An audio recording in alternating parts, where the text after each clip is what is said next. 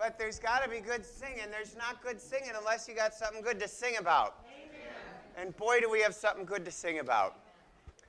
And it is so good to see you again today. And what a day yesterday was. I can't believe it. I woke up and said to Lee, I can't believe it's only Tuesday. It just feels, I know, that's Bayshore for you, isn't it? It's been several years since we were here. You know, we just thought we'd show you a little bit about what the armor of God does not actually look like.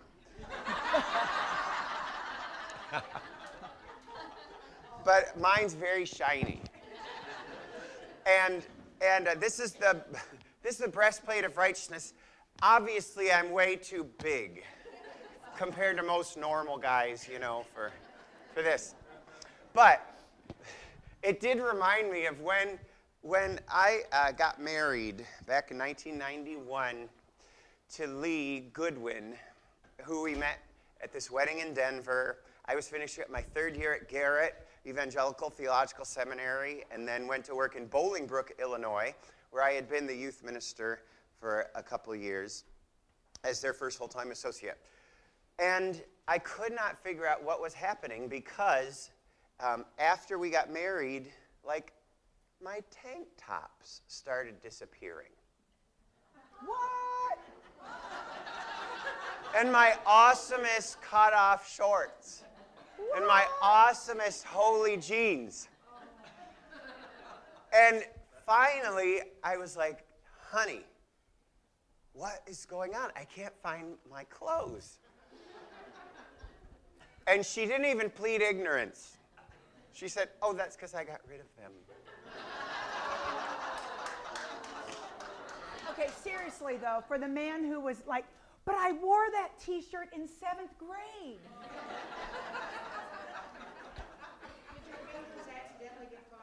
Yeah, that just was out of there. Okay, the other funny thing is I have to laugh, Lou, because that's like the second story I've heard about shooting something in 2 days.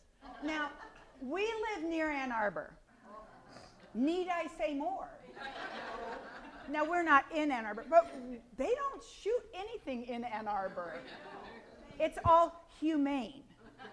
So anyway, so that whole shooting, it just kind of throws me for a loop. I grew up in a hunting family, so and living out in Dexter, lots of people hunt and fish, but they don't talk about that because Ann Arbor, you know, kind of. Anyway, that just. We have a buck pole in Dexter. Yeah, we do. Opening weekend. Yeah, we do. Hung up right on Main Street. Yeah. And when we came from Birmingham, Michigan, to Dexter, Michigan, and saw the buck pole, it was like that. But anyway, all that to say nothing. It's just that every time I hear it, I forget that, you know, people hunt and can talk about it, because you can't talk about it then. So thank you. Thanks for shooting raccoons. I guess. Do y'all shoot raccoons here? Yeah, there you go. Oh, yeah. Every chance we get. Apparently, we just feed them down in Dexter, because yeah, we can't get rid of them. Because we can't get rid of them. Well, let's try to bring this back around to what we're talking about today, because I believe it is so very important. As Matt said, we kind of are going to dress up a little bit this week, just to kind of dress up. Yeah, right. Just to give you an idea of maybe what we're talking about a little bit. Yesterday, we looked at the premise that we are in a battle. And I heard something or read something that said Christians don't live in a playground. They live in a battleground. And just jumping on that. Sorry, honey.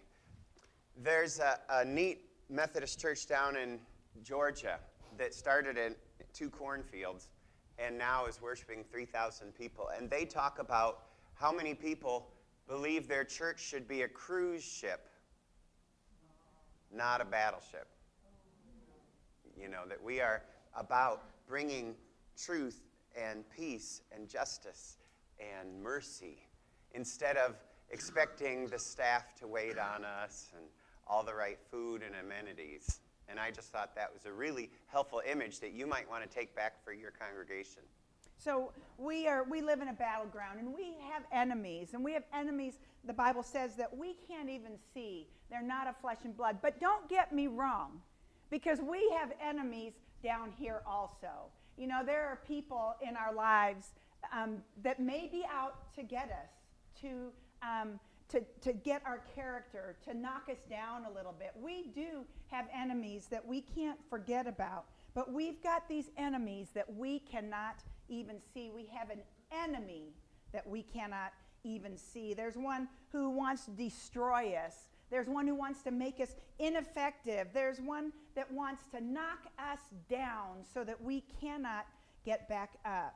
And there's one who wants to make us ineffective in leading and helping others to come to know Jesus Christ as their Savior. And I wonder if you've seen a little bit of the battle yesterday as you walked around and you thought about maybe things you'd heard today. Have you looked back and seen, oh, maybe that's the battle they're talking about. Maybe that's. I think that once I started working on this study, I was reminded of the battle. And the more I got into it, the more I thought, that's exactly where it is. This battle is happening. And remember, I said I'd almost forgotten about the battle.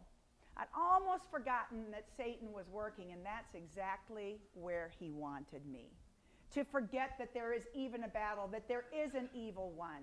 And we're not trying to look for Satan and look for little devils under every rock and make it seem like, well, that's Satan and that's Satan and that's... I don't want to give him that power. I just want to be aware that there's a battle. And I want to remember that he is a liar and he's a murderer. And that he pretends to be an angel of light when he's really an angel of darkness.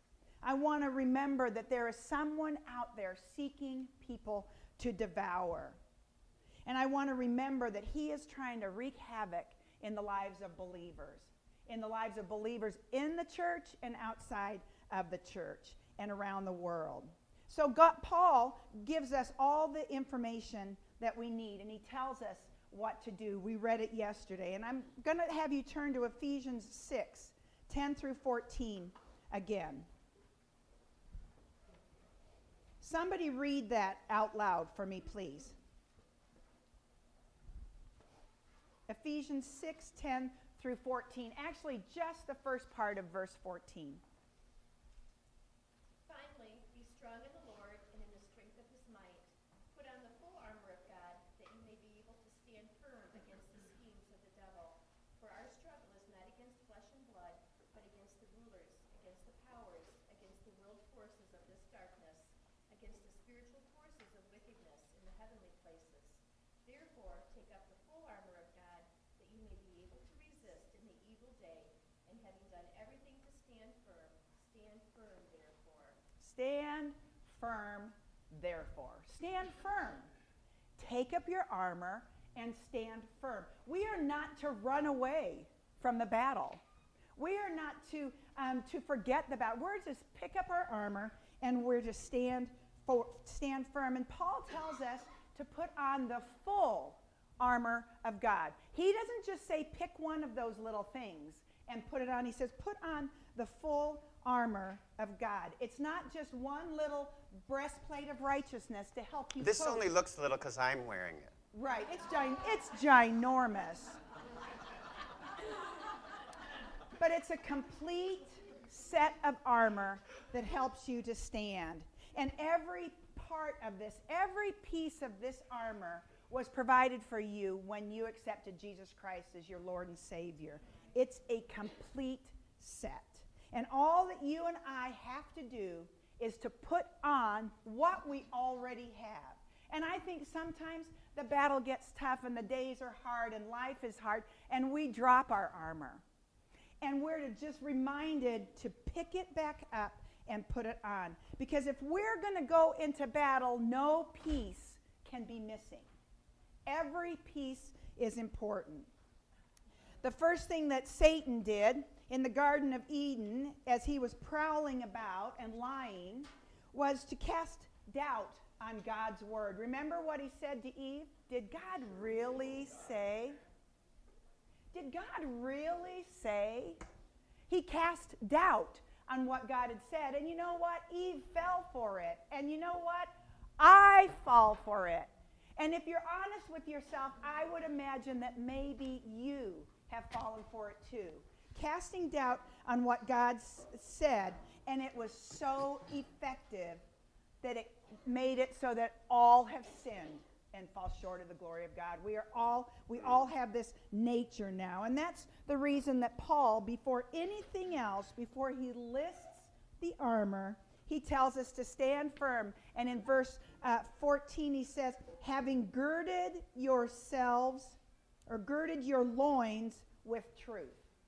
Stand firm, therefore, having girded your loins with truth. This verb tense here tells us that we are not to be passive, that we are to take action, we are to arm ourselves with truth. And this armor wasn't put on when we put on Christ. It was given to us, but it was not put on us. We have the ability to use it, but it's something that we have to do. We have to do it ourselves. We have to believe it. We have to embrace it. And we have to respond by picking up that armor. Before Paul tells us anything about that armor, he tells us to stand firm, having girded our loins with truth. We have put on truth, he says. Now you are to stand firm. Do you remember in the Garden of Eden, after Adam and Eve take their eye off of God, and they believe the lie of the serpent, and they eat the apple, and the woman's like, here. Don't you know Adam was right there, allowing her to be tempted? Why didn't he pick up some shovel and just, like, smash the thing? Or get Lou. Get Lou. Of course, who knows what would have been hit? No, it's the tree of it's the tree of life. But the first thing, all right, so then Adam and Eve make little fig coverings for themselves, and they do what? They hide. For the first time in reality, in the universe, you hear words like hidden, hiding, ashamed. And then God, in his great mercy and love, says, Adam, where are you? I mean, that's a no-brainer. But that God wants that relationship with us. But then the second thing, after Adam says we hid because we were naked, what does God say? Do you remember? Who told you? Yeah. Same thing. Same thing. Same thing. That How must do be you know? the... How do you know? That was the new reviled, slandered perversion. How do you know? Yeah. Who told you? And I guess the thing that hits me so hard is and probably the first reason that Paul talks first about the belt of truth, is because it's God's asking us, who told you that about yourself? Who told you that about that other person? Who told you that about God, or about following God, that it was going to be something other than the amazing journey that it is? Who have you been listening to? So Paul then talks about girding ourselves with the belt of truth. Listen, if I'm a soldier and I'm going out and I've got this skirt thing on and and I'm trying to, kind of like run, and it gets all kind of entangled, Paul says that we need something to help us. And what he says is that you need something to keep everything else in place. So he says, put on the belt of truth. So you put on this belt. Right side out. In the right way. Put on this belt of truth. This is to be our foundation. Truth is our foundation. And it's the foundation that we have for all the rest of the armor. Because believe it or not, this belt is not going to save you from anything. All it does is go around my waist. In Roman times, it probably had something that went down here to protect that. However, that's not necessarily a fatal blow, right? Depends. Okay, I'm just saying.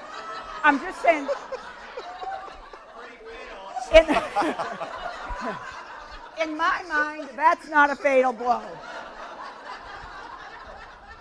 So he says, put on this belt of truth. And you know what they used their belt for?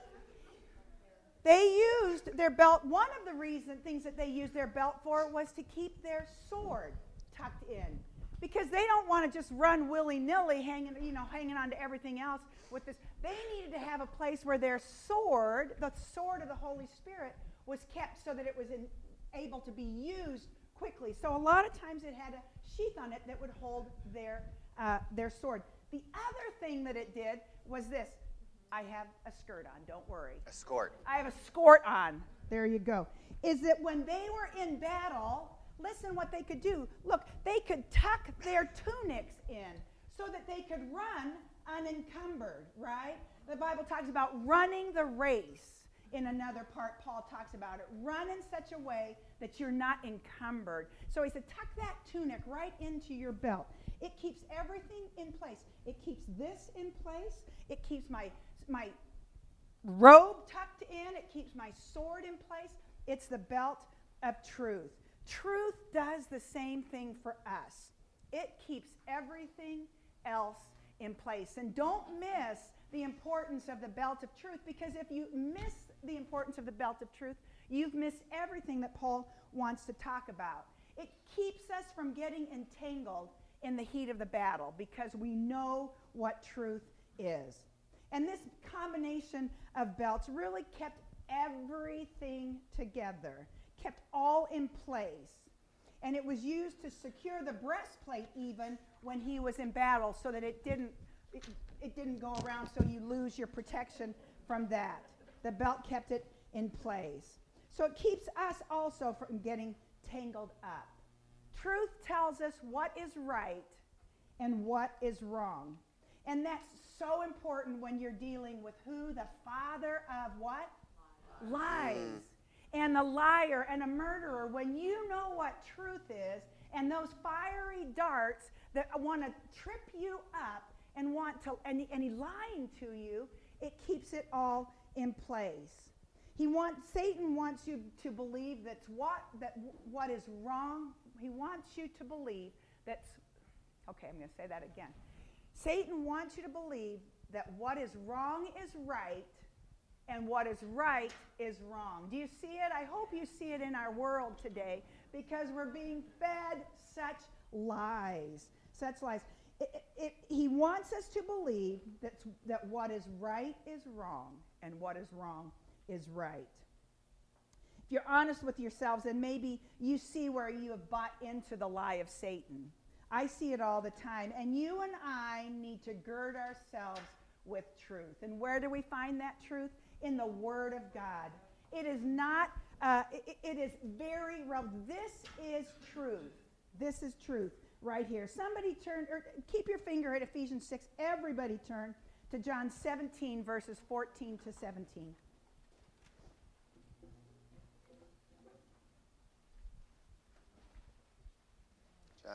John 17, 14 to 17. Does anybody need a Bible? There's some extras up here. Somebody read it out loud for me as soon as I turn there. Just a second. Okay, go. I have given them thy word, and the world has hated them, because they are not of the world, even as I am not of the world. I do not ask you to take them out of the world, but to keep them from the evil one. They are not of the world, even as I am not of the world. Sanctify them in the truth.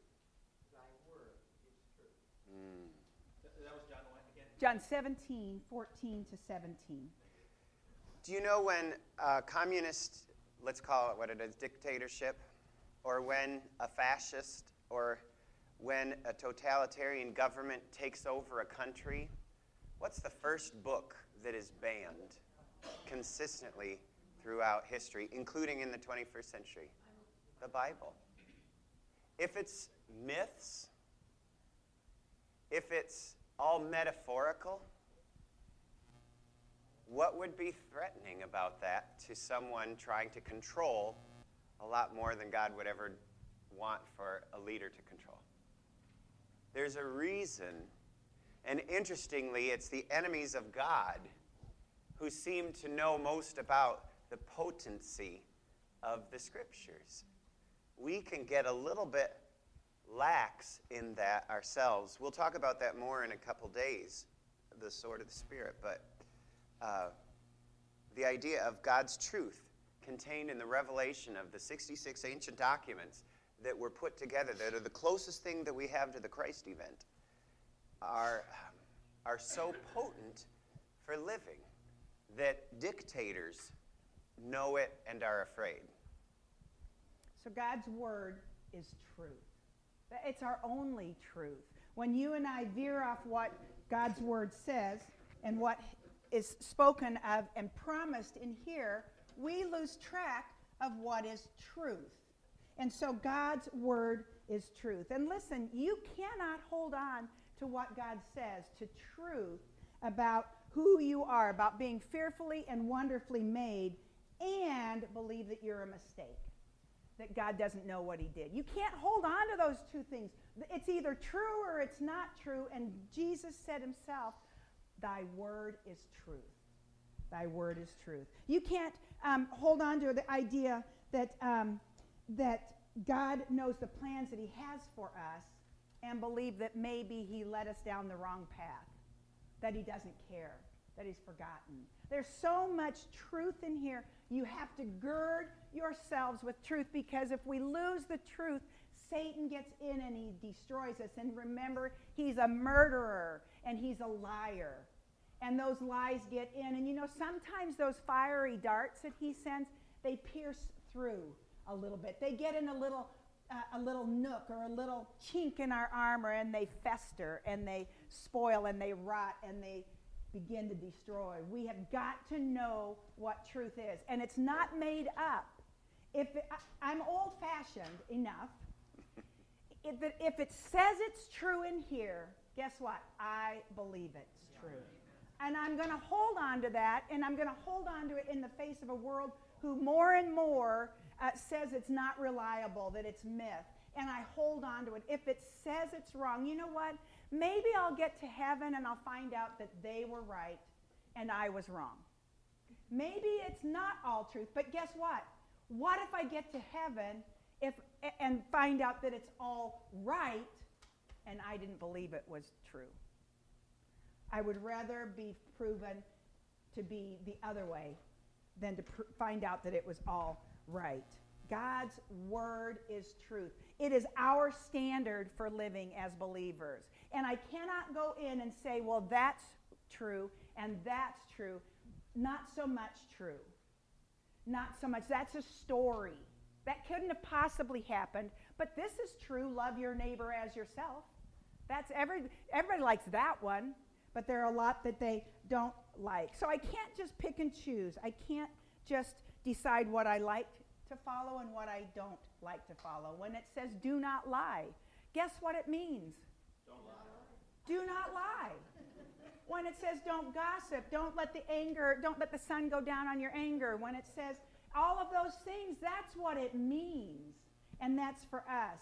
The world teaches us really that truth is what we make it. Whatever you want to be, good and bad, are relative. I know this. I live near Ann Arbor. Did I mention that? I think it's probably a wonderful city. It's a cool place. But there are no absolutes, the world says. There are no absolutes. Only equal, valid opinions. And that's not just coming from the world. Sadly, it's coming from the pulpit. And it's coming from the Christian colleges and the seminaries. It's infiltrating all that we are and we do. We've lost this idea of truth, and that truth is supposed to hold everything else together like the belt does. The Bible teaches us that there is truth, and that God's word is truth. John 17:17 said that, thy word is truth. And good and bad, right and wrong, good and evil are defined by God. Not by us, not by what I think it should be, not by what I wish it was, but by what it is specifically.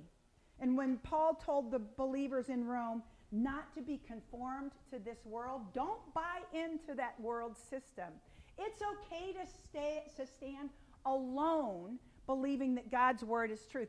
Trust me, I often stand alone. I mean, Matt and I together most of the time. But we stand alone sometimes in our idea that God's word says it's right or wrong, and we believe it. The Roman believers weren't to be conformed to this world. They weren't to let the world squeeze them into their mold. And part of that means that you and I, we don't buy into this system that says that absolute truth is a myth. You know, I think part of the reason we get there and we kind of lose sight of the whole belt of truth is the Bible compares humans to what animal more than any other? Sheep, right. And I grew up as a kid in the suburbs. I did not get to grow up in the Thumb or in some of the beautiful, I know. And I'm a lesser man for that. But I once heard this woman who did know sheep, and she said, you know, the problem with sheep, they don't just run away, but they nibble themselves lost. And so they're standing within eyesight of the shepherd, and they see a really good-looking tuft of grass only 2 steps away. So they go to it. Then they see the next one. And then they see one they couldn't see from the first spot, so they keep going. And I think that describes so much of how I end up with some of the lostness that I've had to work on, and how much I've realized there is truth. And I didn't quite get there right away because I had just slowly nibbled myself lost. And that's when Jesus comes to find us. So wherever you are, to know that the truth is God is a seeking God. God is a missionary God. And you can trust that he is there for you. You know, Revelation 3:20 says, is Jesus speaking, and he says, behold, I stand at the door and knock. Jesus is the outsider. I'm not going on this adventure looking for Jesus. I'm just opening the door of my heart to Jesus. And he comes in, and he doesn't give me a lecture on truth. He comes in, and what does he do? Eats with us. He eats with us. What could be better than that? I think it's my favorite. Exactly. Exactly. So as you guys put on, as we put on and understand this armor that Paul is talking about, remember that what holds it all together is God's truth, the belt of truth. Because if you try to do the battle without your belt on, or even with some gaps, well, I like that, but I don't like that, then you're kind of dragging everything around, right? And you're trying to hold it all together, like, yeah, I can fight this one just a second. I'll get it all now. Oh, no, I can't. You know, so you're trying to fight the battle, but you don't have anything to keep it all together. And so we go out there a little willy-nilly, trying to hit at something, and then we come back and we try to get ourselves back together, and then we go out, again. The belt of truth holds everything that we need together. Once you drop what you drop, you're dead. Yeah, right? You're gone. You're gone, right. So the question, ask yourself this morning, one of the questions is, how secure is your belt? How secure is your belt? How secure is your understanding that truth, that God's word is truth? Jesus said himself, I am the way, the truth, and the life. No one comes to the Father but through me. Guess what? That's a truth, right? That's a truth right there. Not only is he the truth, he just spoke the truth. No one comes to the Father but through him. What does the world want to say? There are so many different ways. Jesus is just one way. Don't worry. We're all going to get there someday. I am the way, the truth, and the life. Gird yourselves with truth. You know, interestingly, the message of the first century church was not the teachings of Jesus. It was the fact that he died and rose again. When you go back and you read all the first century messages that were being delivered, it wasn't the amazing, wonderful teachings of Jesus that launched Christianity out of the first century. It was the message of Easter. And that's what put the weight in his teachings. Lee, in talking about truth, was really saying that, which is from the first chapters of Genesis, that we live not only in a physical universe, we not only live in a spiritual universe, but we live in a moral universe. There are right and wrongs.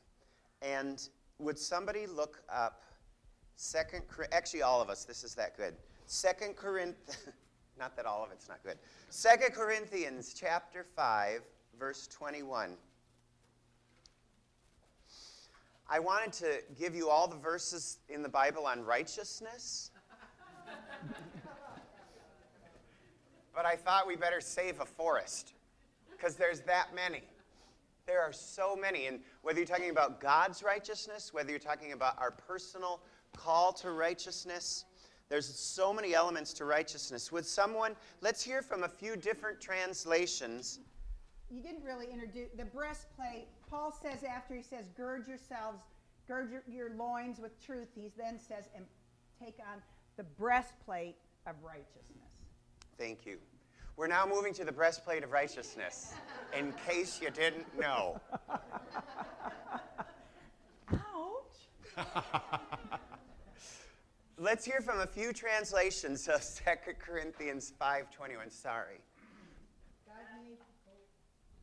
Go ahead. God made him who had no sin to be sin for us, so that in him we might become the righteousness of God. So in him we might become the righteousness of God. Does someone have another nuance? Amplified. Yeah, let's hear the Amplified. For our sake he made Christ virtually to be sin who knew no sin, so that in and through him we might become endued with, viewed as being in, and examples of the righteousness of God, what we ought to be approved and acceptable and in right relationship with him by his goodness. That's why they call it Amplified.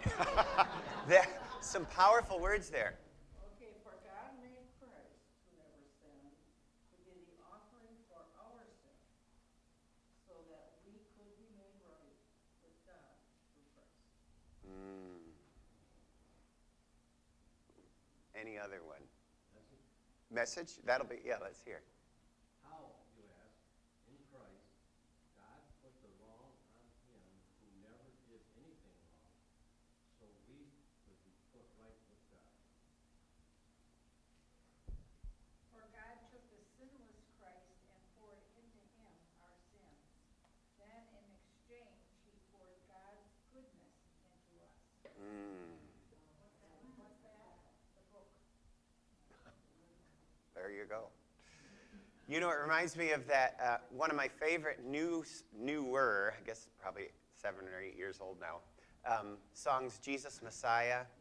He became sin who knew no sin, that we might become his righteousness.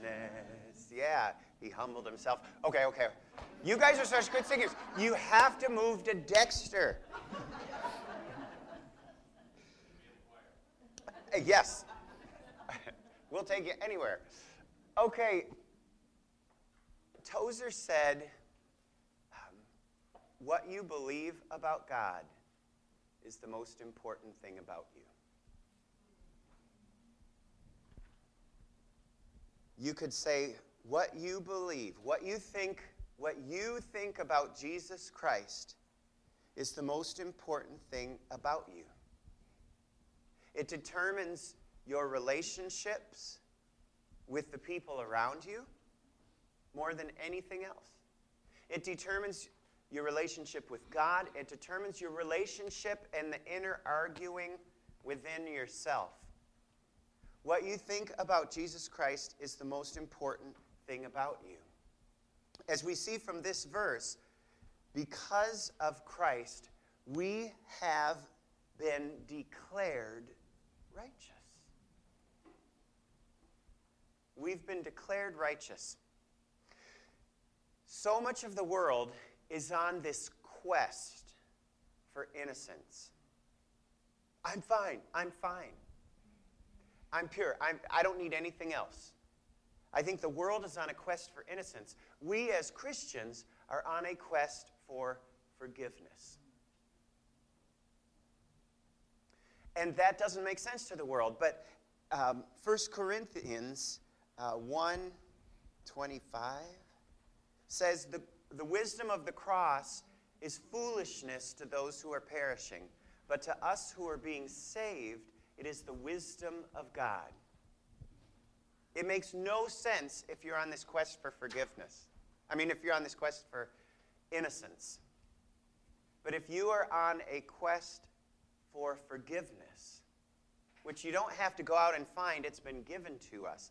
God's righteousness has been given to us.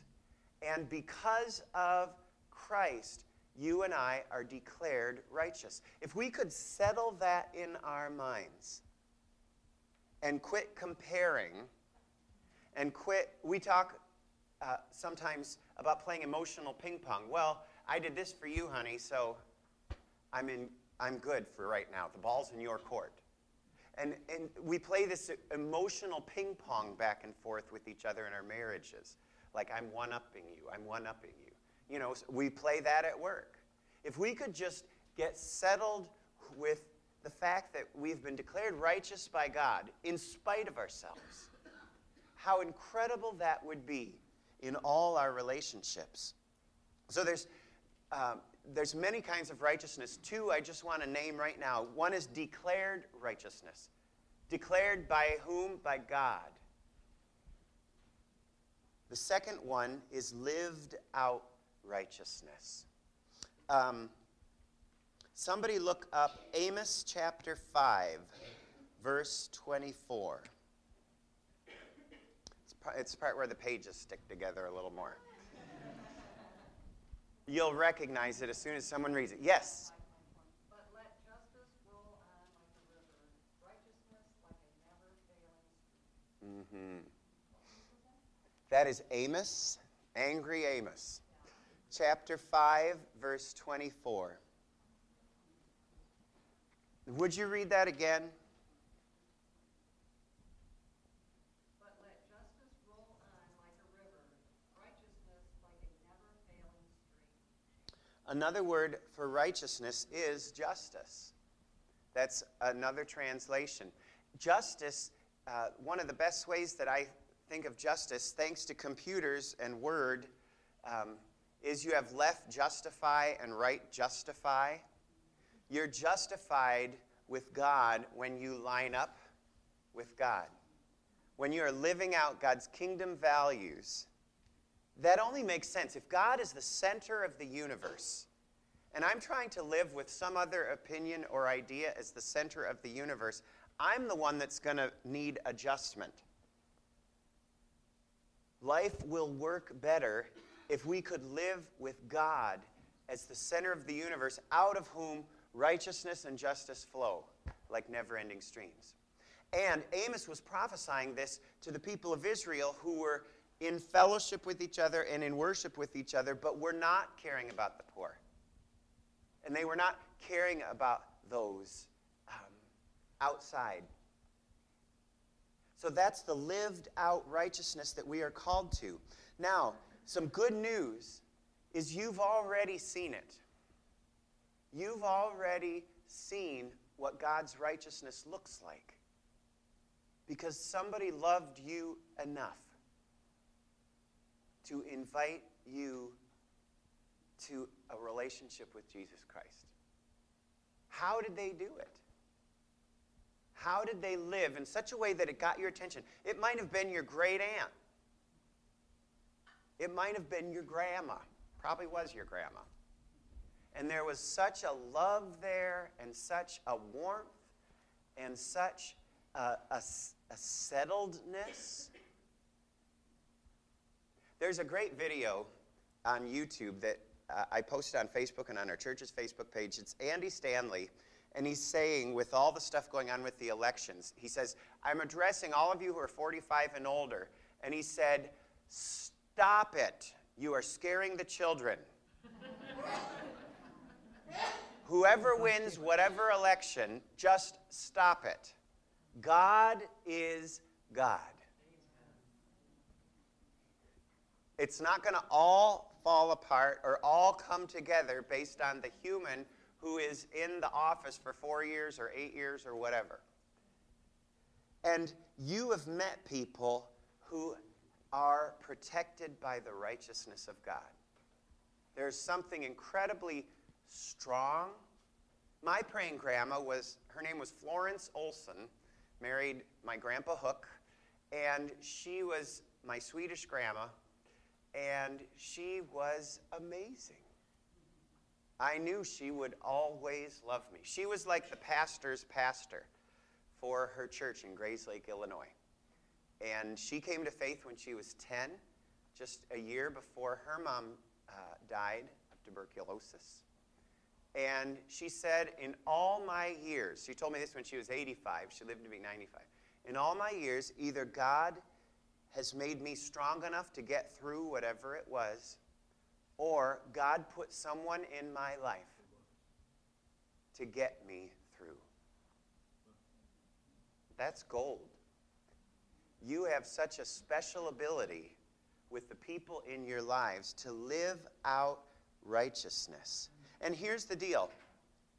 And I saw this in my grandma, and I think people would see it in us if we understood this. Righteousness is not manufactured. Righteousness is released. When you receive Christ, the Holy Spirit comes in and he dwells with you. It's not like you got to go out and find it somewhere. It's the belt of truth that you have been given, and you allow it to cover you. Righteousness is not manufactured. It's released. The problem is we get in God's way, don't we? Well, I don't want it to go to that person. I don't want to go to that. We're the ones that get in God's way. What if our prayer was, Lord, help me stay out of your way, and you work in and through me, or lay me aside, whatever you need to do. And here's part of what Lee was saying. Unrighteousness is like a chink. Unrighteousness is the enemy's invitation. When you allow yourselves to go there, you're just opening yourself up for whatever that might be. One thing that maybe God gave it to me, or it was the corn dogs. This morning I woke up, because that was 2 nights ago. In our church, probably once every 2 months, we have a fair number of visitors and people kind of checking things out. And we will say, Christianity is not a religion. It's a relationship. Christianity is not a religion, it's a relationship. And this morning I woke up because I was kind of struggling with the whole idea of the breastplate of righteousness. And I believe for us to have the breastplate, which covered the back as well, protected your back, righteousness is not a religion. It's not about do's and don'ts and how you do things. Righteousness is not a religion. Righteousness itself is a relationship. God's righteousness is built on our relationship with him. Satan, though, attacks our idea of righteousness. I said to Lee a couple days ago, I said, can't we find a different word? Righteousness, when you hear righteousness, it's pretty easy to think what? Self-righteousness. Yeah, self-righteous people. I can't stand them. I tell people, I can't stand self-righteous people. I can't stand religious people. You know, there's the judgment, the holier-than-thou stuff. Satan attacks our idea of righteousness, I believe, to get at our hearts. Would somebody, another great verse, Matthew 23. This is Jesus getting angry. Matthew 23, verses 25 through 28.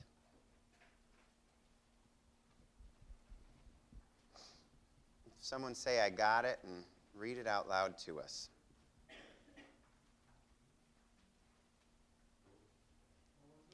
Matthew 23, verses 25 through 28.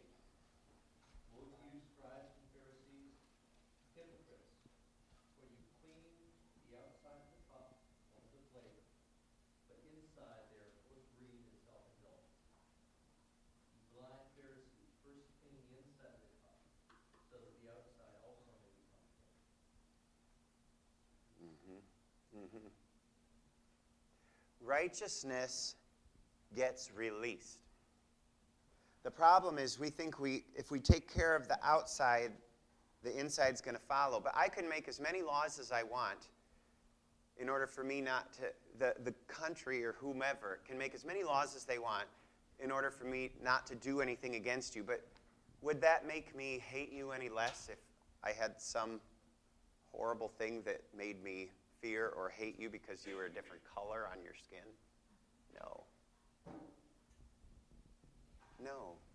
God works from the inside out.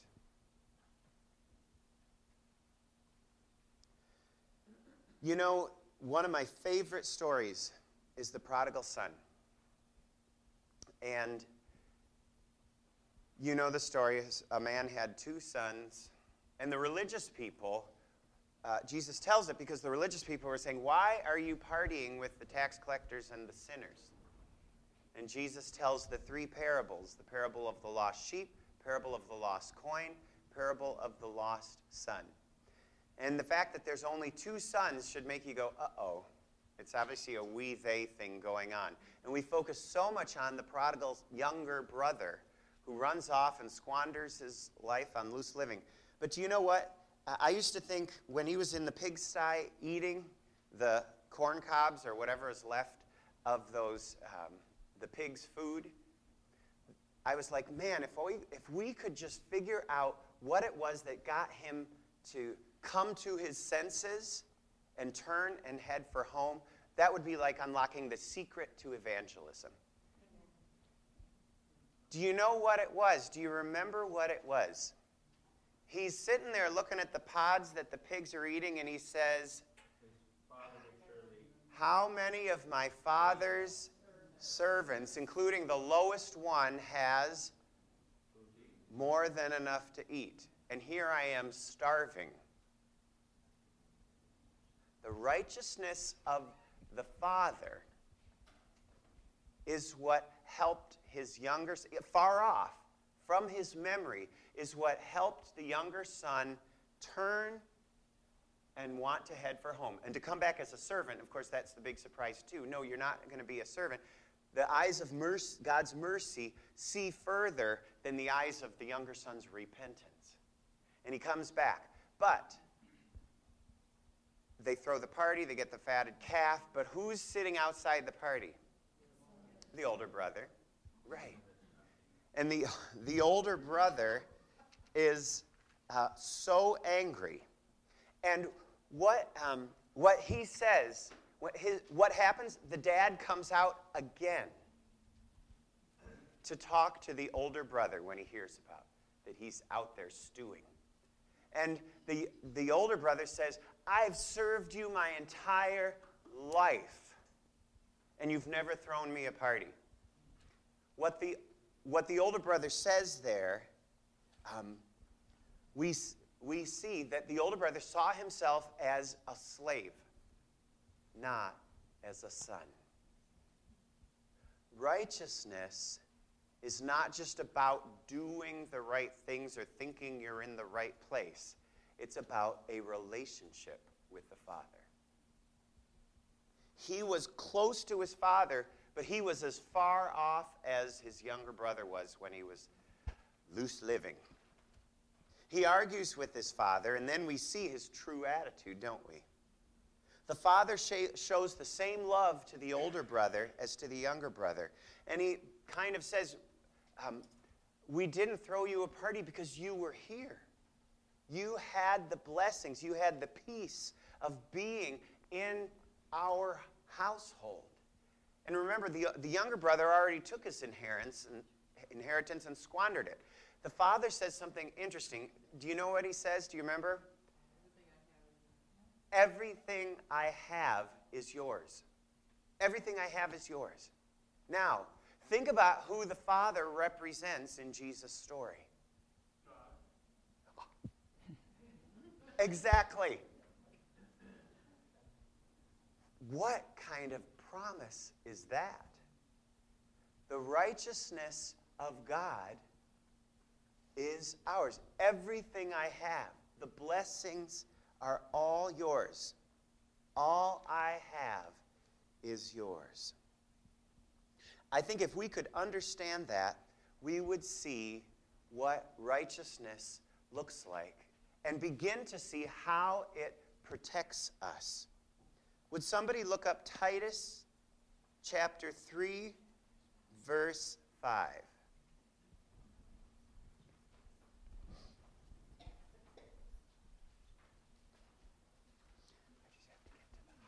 Saved us, not because of righteous things we had done, but because of his mercy. He saved us through the washing of rebirth and renewal by the Holy Spirit. Read that again. That's so good. He saved us, not because of righteous things we had done, but because of his mercy. He saved us through the washing of rebirth and renewal by the Holy Spirit. Boy, it doesn't get much better than that. As you think about the older brother who was seeing this party and was fuming, the party was not entertainment. The party was simply the Father's expression of joy. That's what righteousness looks like. It overflows into the lives of the people around it. Today, we value being true to ourselves more than anything. I don't want to be true to myself because I would be a wreck. I wouldn't be married anymore. Sorry, honey. I wouldn't have any friends anymore. If I were being true to myself, I want to be true to God's view of me, to the way I was originally designed before whatever fall and brokenness and sin happened. Can I say something?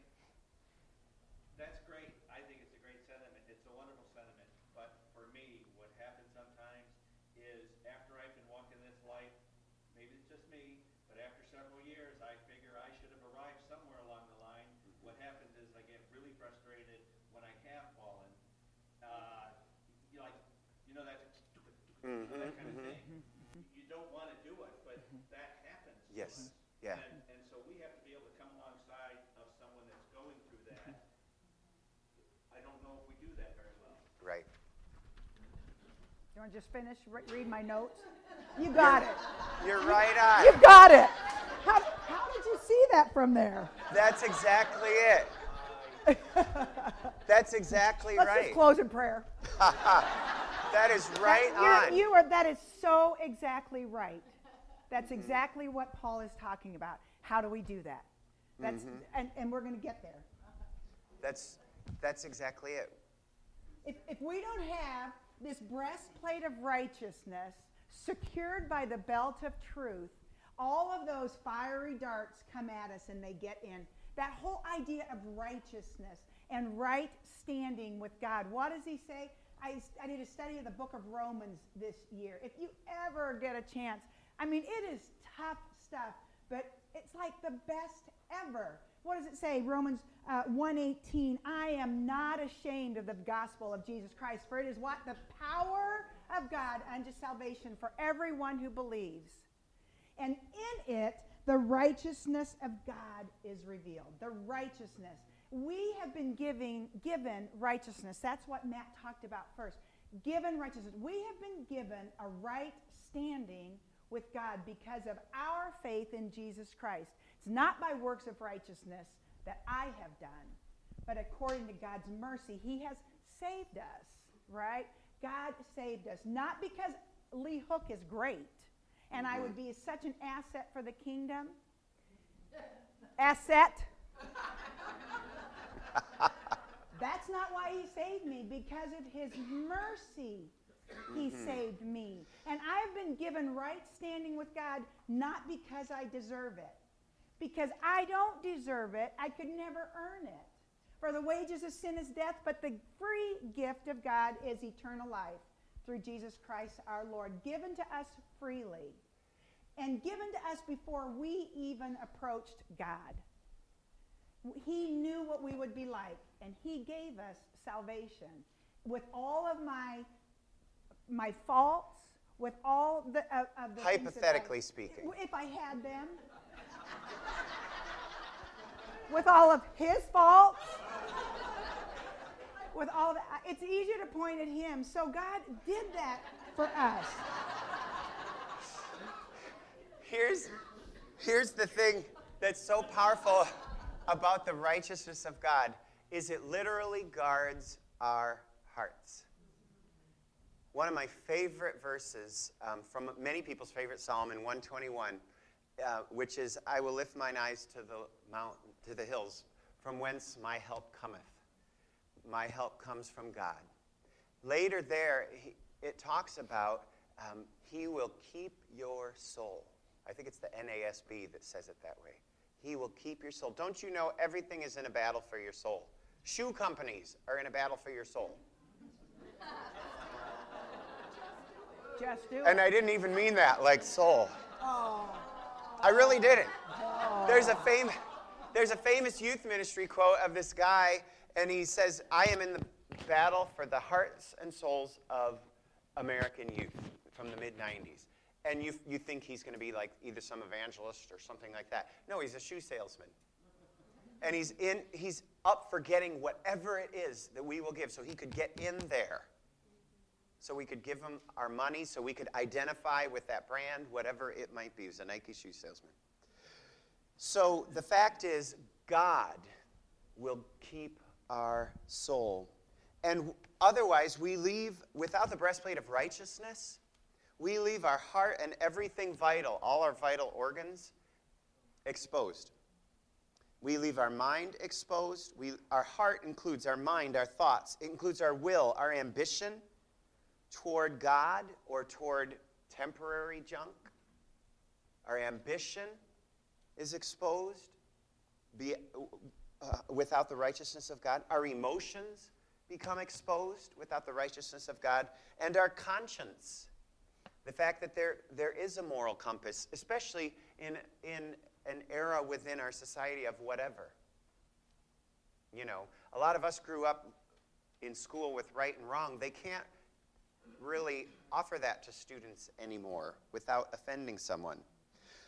The one other thing that the breastplate of righteousness, oddly enough, protects us from is ourselves. If you guys would look up 1 John chapter 3, starting in verse 16, 3:16, John 3:16. 1 John 3:16. 1 John 3:16 until 21. This is how we know love. Jesus laid down his life for us, and we ought to lay down our lives for our brothers and sisters. But if a person has material possessions and sees a brother and sister in need, and that person doesn't care, how can the love of God remain in him? Little children, let's not love with words or speech, but with action and truth. This is how we will know that we belong to the truth, and reassure our hearts in God's presence.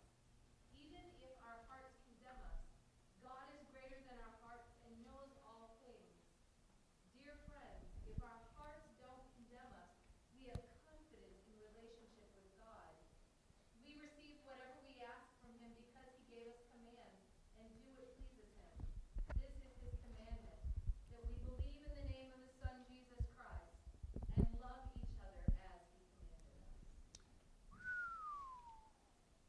Even when our hearts betray us, loving one another in word and in deed is the protection of God's righteousness from without and from, remember, the powers and principalities, the spiritual battle within. It is God's righteousness that we claim. You know, in the ancient Roman army, it took took a while for them to issue uniforms, standard uniforms. So in the olden army, soldiers who could afford it would have the armor to wear. They could buy the best armor for themselves. But the poor had to go without, and they had to just hope for the best. And they simply could not afford the armor that was there. They didn't have the belt, maybe. They didn't have the breastplate. Maybe they were going out unarmed. And if they had to go out unarmed and unprotected, I'm sure they must have felt going out to battle with the most vulnerable parts of their body exposed, an incredibly frightening experience. That's not true with us. That is not true. You have, if you've accepted Jesus Christ as your Savior, on Calvary, he gave us all that we need to go into battle. But you have to do something, Paul says. It's not just flung on you. You've got to pick up that breastplate of righteousness, and you put it on. And then when those fiery darts come, you know you're protected. And you can go back and you can quote. Listen to what Paul says in Romans 8. He says, who shall separate us from the love of Christ? You know this. Shall tribulation or distress or persecution or famine or nakedness or peril or sword? In all these things we overwhelmingly conquer through him who loved us. For I am convinced that neither death nor life, nor principalities, nor angels, nor things present, nor things to come, nor powers, nor height, nor depth, nor any other created thing. Listen, there is nothing else left that can ever separate us from the love of God, which is in Christ Jesus. The Word of God is the truth that encompasses it all, keeps it all into place. When you feel that thing that says you're not worth it, you've really blown it this time, God's never going to use you. You'll never amount to anything. You're not smart enough. You're not thin enough. You're not cute enough. You're not a hard enough worker. You don't get it. You're not spiritual enough. You pull out your Bible and you remember what God has said about you. I have loved you with an everlasting love. I've called you by name. You are mine. And you gird yourself with that truth. I tell you, if the only thing you can remember is Jesus loves me, this I know, for the Bible tells me so, right? You quote that to Satan, and you see what he can do to you then. Put on the belt of truth, which will hold in place that breastplate of righteousness, saying, I have given you eternal life freely. Freely. You'll never earn it. Don't keep trying. You'll never earn your salvation. All you can do is thank me for it and live righteously. Listen, if those soldiers in the old Roman army had to go out to battle undressed, vulnerable, we never do. The price was paid at Calvary for your breastplate and your belt of truth. You never have to go out and buy your own. You can't. You couldn't afford it. You don't have to do it. Righteousness has been freely given to us in Jesus Christ. So let's help each other. Listen, you don't have to do it alone. You can help somebody else pick up their breastplate of righteousness by saying, I just think you're great. We do it with our kids or our grandkids all the time. Sometimes we tear them down. But our goal is to build them. You can do this. I know you can. Let me help you. Here's your breastplate of righteousness. As you're thinking about what you can do practically, just one last reminder of the story of the prodigal son. I found it amazing that as soon as the kid is like within eye shot, the father's like booking it out to him. Throws the cloak or the robe, throws the ring, the sandals, the fatted calf. It's like instant party. The instant party was not for anything the son had done. The instant party came from the eternal covenant that God set from the beginning. And so it was simply a matter of receiving the party, the celebration, the righteousness, the goodness of God, that relationship being established. And if you're feeling like the prodigal or if you're feeling like the older brother, instead, think like the father, who's the real prodigal one. He was the one. Prodigal means recklessly wasteful. We always think it's the son. It was the father all along. For you to live prodigally, for you to live with the breastplate of righteousness that doesn't just guard you, but extends to family, to friends, to community, to church, in such a way that there is the celebration waiting to happen, that other people could actually have that too. Not because of them or you, but because of the eternal covenant that was set from the beginning. When God established it in the heavens, the battle is won. Let's pray. Heavenly Father, I'm so grateful for your word, and I'm so grateful that we have access to truth, and I'm so grateful that we don't have to find truth on our own or define truth on our own. And I don't always like what I read, but I'm going to follow what you've said, and I'm going to believe that it's truth. Father, I pray that you would help us to know truth. Help us to know your word, because in it are found the words of life. And so I pray, Father, that we would be able to counteract Satan's attacks because of the belt of truth, the word of God that we've put around us, that we have kept everything else together by your word. Give us the desire to know your word and to use it. And when Satan comes in and wants to attack us, I pray, God, that you would help us remember any little bit of Scripture. He hates it all. So give us your word and put it on our hearts and on our minds. God, I pray that we would take the armor that we have, we would put it on, and that we would get some victory going in our lives. In Jesus' name, amen. Amen.